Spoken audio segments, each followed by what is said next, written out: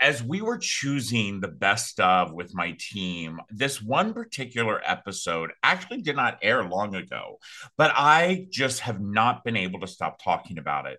This particular guest absolutely opened my eyes in ways that I had not ever opened. I love the fact that all my guests educate me and they educate our viewers and our listeners.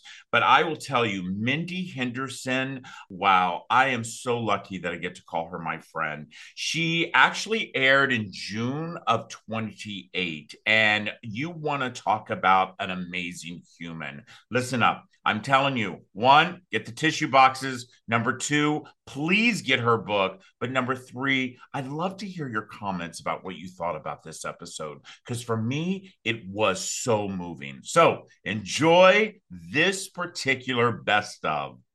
Here we are, another episode of Fostering Change. I have been so lucky this year. I've been lucky to really read some incredible books. I have met some amazing humans. And I have been able to let each and every one of you, whether you're listening to it on our podcast platforms, or maybe you're watching this on our YouTube channel, but to hear some incredible stories. I always say this, that you never know who you're going to inspire by listening to their story. My next guest, I actually was doing some research on her, and I was just so impressed. And by the way, there's something that she's going to be surprised about when I bring her on. But first, I want to talk about a little bit about Mindy Henderson. Mindy is actually the editor-in-chief of the Muscular Dystrophy Association family of Quest content, including the magazine, the newsletter, the blog. She also has a podcast. She is an author, an editor, a speaker, an advocate, and I could go on and on and on, which we will. But Mindy, welcome to Fostering Change. Oh, what a lovely introduction. Thank you so much for having me. So you know what, Mindy, I have to tell you something. When I first started doing some research about having you on Fostering Change, I didn't know you were in a wheelchair. Okay, interesting. So I Surprise. had not gotten to that part of the story. I had not really, it just wasn't anything. And I understand MS. I have family members that have MS. I understand muscular dystrophy. I grew up in the era where Jerry Lewis was the thing that we always watched. Mm-hmm. So it wasn't like I was uneducated about it. It's just the way that you had come across. And then I watched a video of you.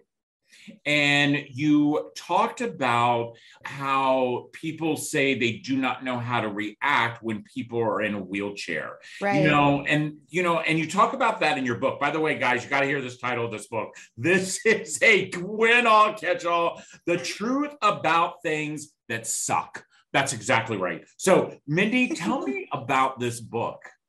Oh my gosh, this book is 12 years in the making.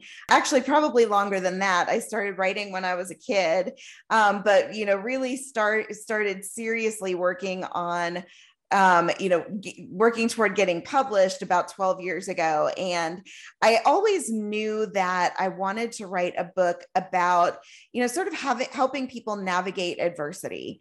And so, it evolved, and changed a couple of times, the concept of the book, a few times over the course of 12 years. And, eventually this was the book that came out of me. And, I really wanted to very bluntly be able to recognize that adversity is real and we all have problems and we all have struggles. And what I really wanted to do was make sure that anyone who picked this book up could find themselves somewhere in it, because not everyone can relate to being a disabled person, but everyone can relate to, loneliness and rejection and job loss and shame and body image and all of those other universal things that we all kind of struggle with, or so many of us struggle with in life. And so each chapter of the book is one of those themes. And I talk about how those things really manifested in my life and the lens that I really learned to look at them through to be successful in navigating them. Well, we're actually recording this, and on the recording date today is your publishing day. By the Yes. way, congratulations. I know Thank how exciting you. that is as someone who also has written a book, but I want to dive right in because I have really been trying to help change the vocabulary of people throughout our country. And I don't consider you a disabled person. I Mm. consider you a person who actually is experiencing something that is causing you not to be able to walk. Okay. So, how Mhm. would you prefer people to address that? It's such an interesting question, and I get this question a lot. It can, even within the community of people with disabilities, it can be kind of polarizing, and everyone kind of has their own preferences about it. But I think what I've learned is that it's never wrong to sort of take a people first approach. And so, being a person with a disability rather than a disabled person, it's less defining, I think. And that usually, that works for me, and I find that it usually goes over pretty well with others. You know what, Mindy? I feel the exact same way. My children, all five of my kids, including myself, we grew up in the foster care system. And there Mm. is something that absolutely hurts my heart when I hear people say, oh, those are foster children. And I think to myself, the very first thing you think about is the word foster. And foster, in my opinion, is what did they do to get there? What did they do? When Yeah. actually we need to call them children in foster care, just like having you as a person, looking at you as a person and not looking at you as a disabled person, but a person who's experiencing a disability, Right. and I think that it's up to us. And I think we're all leaders, but I think it's up to us to correct people, to really get them to understand, hey, you and I both probably remember when we used to call them homeless people, but now we no Yeah. longer do that, and we call them people who are experiencing homelessness. One of the things we talked about before we jumped on is we talked about the fact that you are a mom and that you are a mom. And I will tell you, I think a lot of people who throughout our country, and I love the fact that your book is so frank. I am one of these people. People don't tell you there's no filter with me. And so, but at the same time, I do not mean any harm when I say, but there's just no thought. I want people to talk. I want people Yeah. to be truthful about what sucks. And so what I'd Mhm. like to ask as a mom, and a mom who is experiencing a disability, it had to be tough. Yeah, it would there were we were thoughtful about the experience that we wanted and the experience we wanted to give a child. And I have limitations that come with my physical disability. And so for that reason, we decided to adopt an older child. She was about 5 when we adopted her, just because the care of a baby or an infant is so physical. And there are people out there who do it, and they're my heroes. But for us, it felt right to adopt an older child. And so by the time she came to join our family, there wasn't a ton of physical care that she still needed, but obviously a lot of emotional and psychological care, and all of kind of, honestly, kind of the fun part that you get to in parenting. But when they get a little bit older and they start to emerge as these little human beings. And so I think that, honestly, there were times when my disability was a plus. It was an opportunity for me to talk to her about being different, because there were times when she came to us, and we adopted her from China. And she didn't look like my husband and me, and oftentimes didn't look like the kids she went to school with. And that's, I mean, the kiss of death when you're in school is to be different. And there were times when she would come home and talk to us about this, and I was able to, I think, relate to her in a way that was so special to me, because I could ask her things like, I could say, Grace, do you think that because I'm in a wheelchair, I'm any less cool than any of your other friends' moms, or anyone else that you interact with? And she would say, well, no. And I could sort of teach her. I tried to really teach her from an early age that it's our differences that make us cool and make us special. And I think that that's something that she grew up believing about herself. Wow. Mindy, I absolutely love you because that is exactly how my husband and I talk to our children. Because as you can see on my back wall, not all of our kids look like us. We are very different. And it's very, all of a sudden you're a kid who goes into a school, a kid of color, and you have two white parents and same sex parents at that. Mm-hmm. There's so much, and we know how mean kids can be. Yeah. And I love how you just said that you said to your daughter, Grace, am I any less cool because I'm in a wheelchair? Mm-hmm. And I actually have said that to one of my kids. Do you find that your daddy's any less cool because I'm white and I'm married to a, so I love that. We are so on the same page. I love it. The thing that I think that you have probably dealt with that, most people will not deal with within their life. I do not deal with it as, a father of 4 children of color. I know what's out there. I understand the fact that I, as people look at me as this white privileged male, there is discrimination.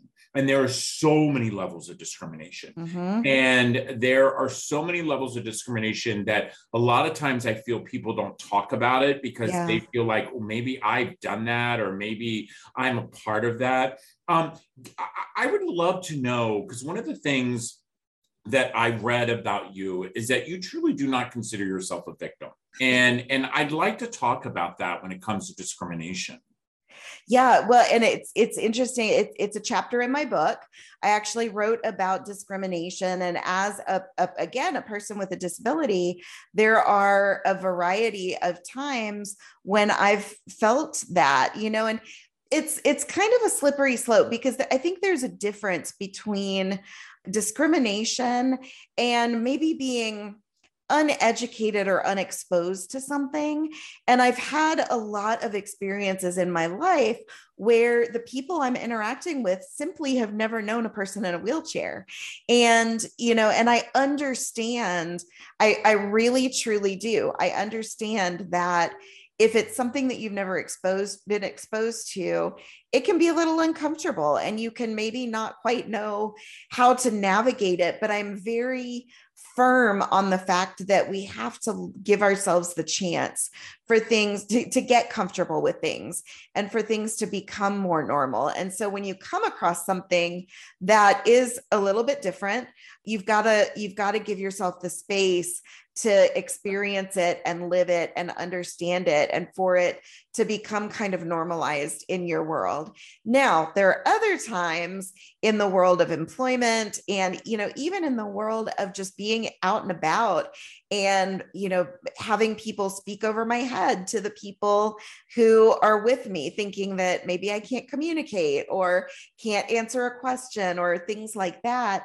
And it can even be as subtle as maybe allowing your child to stare at someone using a wheelchair rather than telling them to just say hello, And so there's so many ways that this shows up in our world. But what I believe very, very firmly, and, I am living my journey and I'm trying to set the best example that I can. It's up to every individual person how they're going to respond to any discrimination that they may face in this world.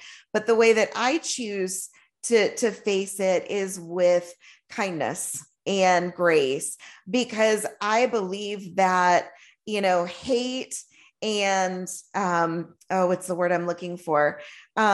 I don't know. I believe that hate begets more hate, and so right. I would never and have never really responded to someone who's treated me in a certain way or maybe discriminated against me in kind of a shaming or hateful way, because that's not the person I want to be in this world. Even if that's not how they've treated me, I would know that I am a kind, open-hearted, gracious person. And that's the person that I want to show up as in this world. So even in the face of something as, kind of ugly as discrimination, that's the treatment that someone is going to get from me. And I'm not going to let them victimize me and cause me to stoop to the level of then shaming or being hateful with them, because that's not who I am.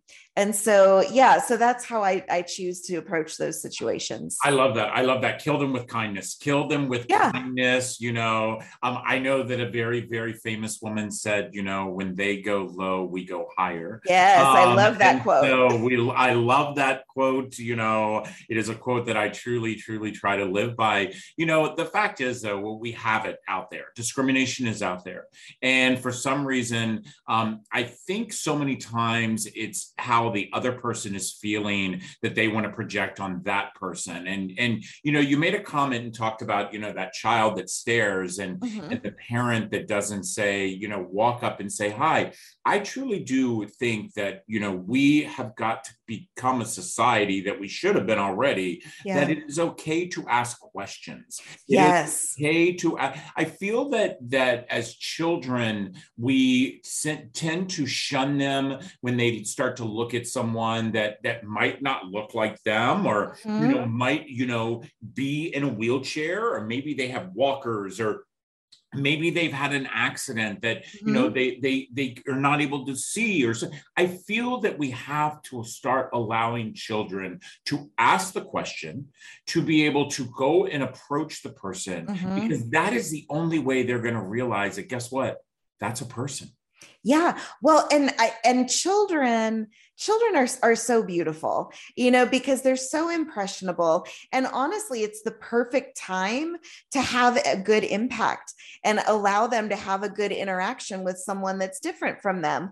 Now, as a parent, you don't always know if the person is going to respond favorably to their child's question, but hopefully they will. And I think most of the people I know certainly would. And a perfect example is I had a little girl, she was probably 6, come up to me one day in Target, I think it was. And she came up kind of shyly and asked me if I take my wheelchair home at night. And I told her that I did. And we talked for a minute. And then 2 seconds later, she was telling me about a video game that she had played and asked me if I like to play video games. So, it ended up being a positive interaction for her. And hopefully it made enough of an impression on her that when she sees the next person in a wheelchair, she's going to, know that it's normal. And yep, they go home at night just like she does, and all of that. And yeah, I hope that stuck with her. Yeah, I really do believe that we need to start opening that floodgate, allowing children to have that interaction, because, you and I both know empathy is something that we're not born with. It's something taught. And there's never a better time when a child is young, when to show them that, even what they might see visually is different, we are all still the same in so many ways. There's been so many changes throughout our country when it comes to people who have a disability and that are living with a disability. And one of the changes that I know recently happened is my friends over at Sesame Street, for the very first time, is actually have a Muppet that is actually in a wheelchair. Yes. I am very lucky that I actually have sat on the advisory board with Sesame Street when we brought in the very first Muppet in foster care. And now that I see that they've now brought in a Muppet that is actually in a wheelchair, how did that make you feel? Well, first of all, I drove my sister bananas with Sesame Street when I was a kid. I loved it so much. I would watch it like 3 times a day. And so it's a show that had a big impact on me, and seeing them, make that move toward inclusion was so meaningful, because honestly, I think that the community of individuals living with disabilities is still one of the most underrepresented groups in our country. And honestly, the media, television, movies magazines, all of those things, it's still relatively rare to see a person with a disability or in a wheelchair. And when you grow up not seeing people that look like you start to wonder if there's a reason why, if maybe that's not okay. And so seeing that Sesame Street added this character and is showing children who are watching their show that this is cool and fine and, part of our world, I think is beautiful. Yeah, I absolutely love it. And again, Icebreaker, Sesame Street, Yes. it's truly, because you are exactly right. For me as a gay man, growing up and never seeing anyone on TV that was, and again, I can't compare that anything like, being in a wheelchair or my children who are of color. But, for me, this is, as you said, it's everybody's own individual journey. And right. For me, it was my journey as a gay man, not seeing any representation of me, and it made you think that, what did somebody make me wrong, or right, is this not okay? Yeah, and I love that. One of the things, Mindy, is, and I've noticed this, and by the way, I have to give you kudos again on this. I have always thought that I was a person who really looked out and looked at everything. But since the moment that I knew that you were going to be on my podcast, is when I really started diving into muscular dystrophy and all of that. But what I was really surprised about is all of a sudden I have this notification in my mind where I'm going to restaurants, I'm going to hotels, I'm going to stores, and I'm seeing that even in 2022, that we still have not made it accessible where it's accessible for me, but it is absolutely work. And by the way, this is the part that I think sucks. Yeah. For you to do the same exact things I get to do. Yeah, it's crazy. And I say it all the time. I mean, you nailed it. In 2022, we should be doing better. It's a very strange thing to live in a world that still really is not designed for you.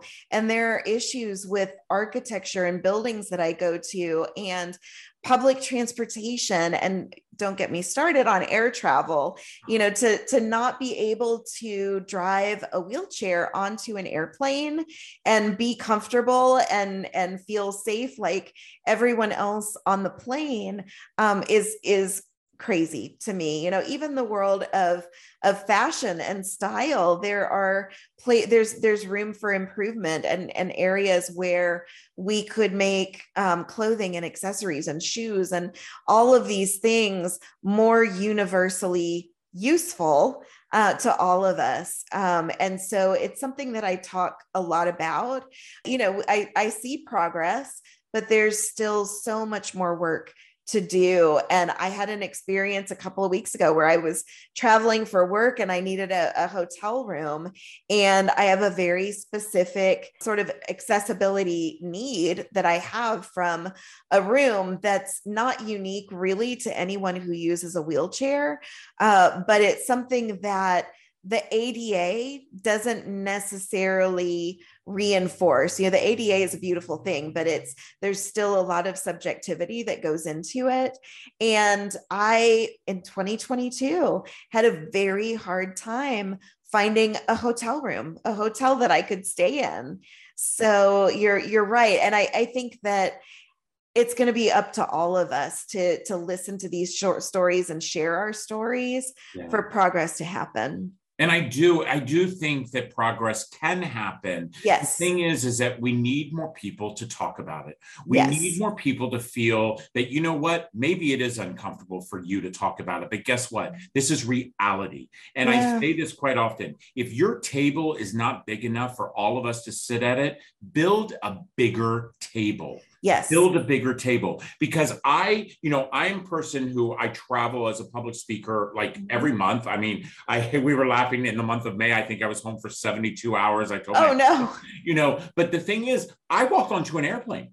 I Yeah. walk onto an airplane and I sit down and there is no question. And all of a sudden I find out about you and I start as I'm sitting there in my seat, this is literally just last week. I was flying back from Yeah. London. I was preparing for this interview with you and I'm sitting there in my seat and I'm thinking to myself, what would Mindy do? Yeah. What would Mindy do in this, 8-hour flight from London where she doesn't have, the capability of having her wheelchair? She is, you want to talk about not accessible bathrooms. Right. Oh, yeah. What have we done as a society not to think about each individual person? Yeah.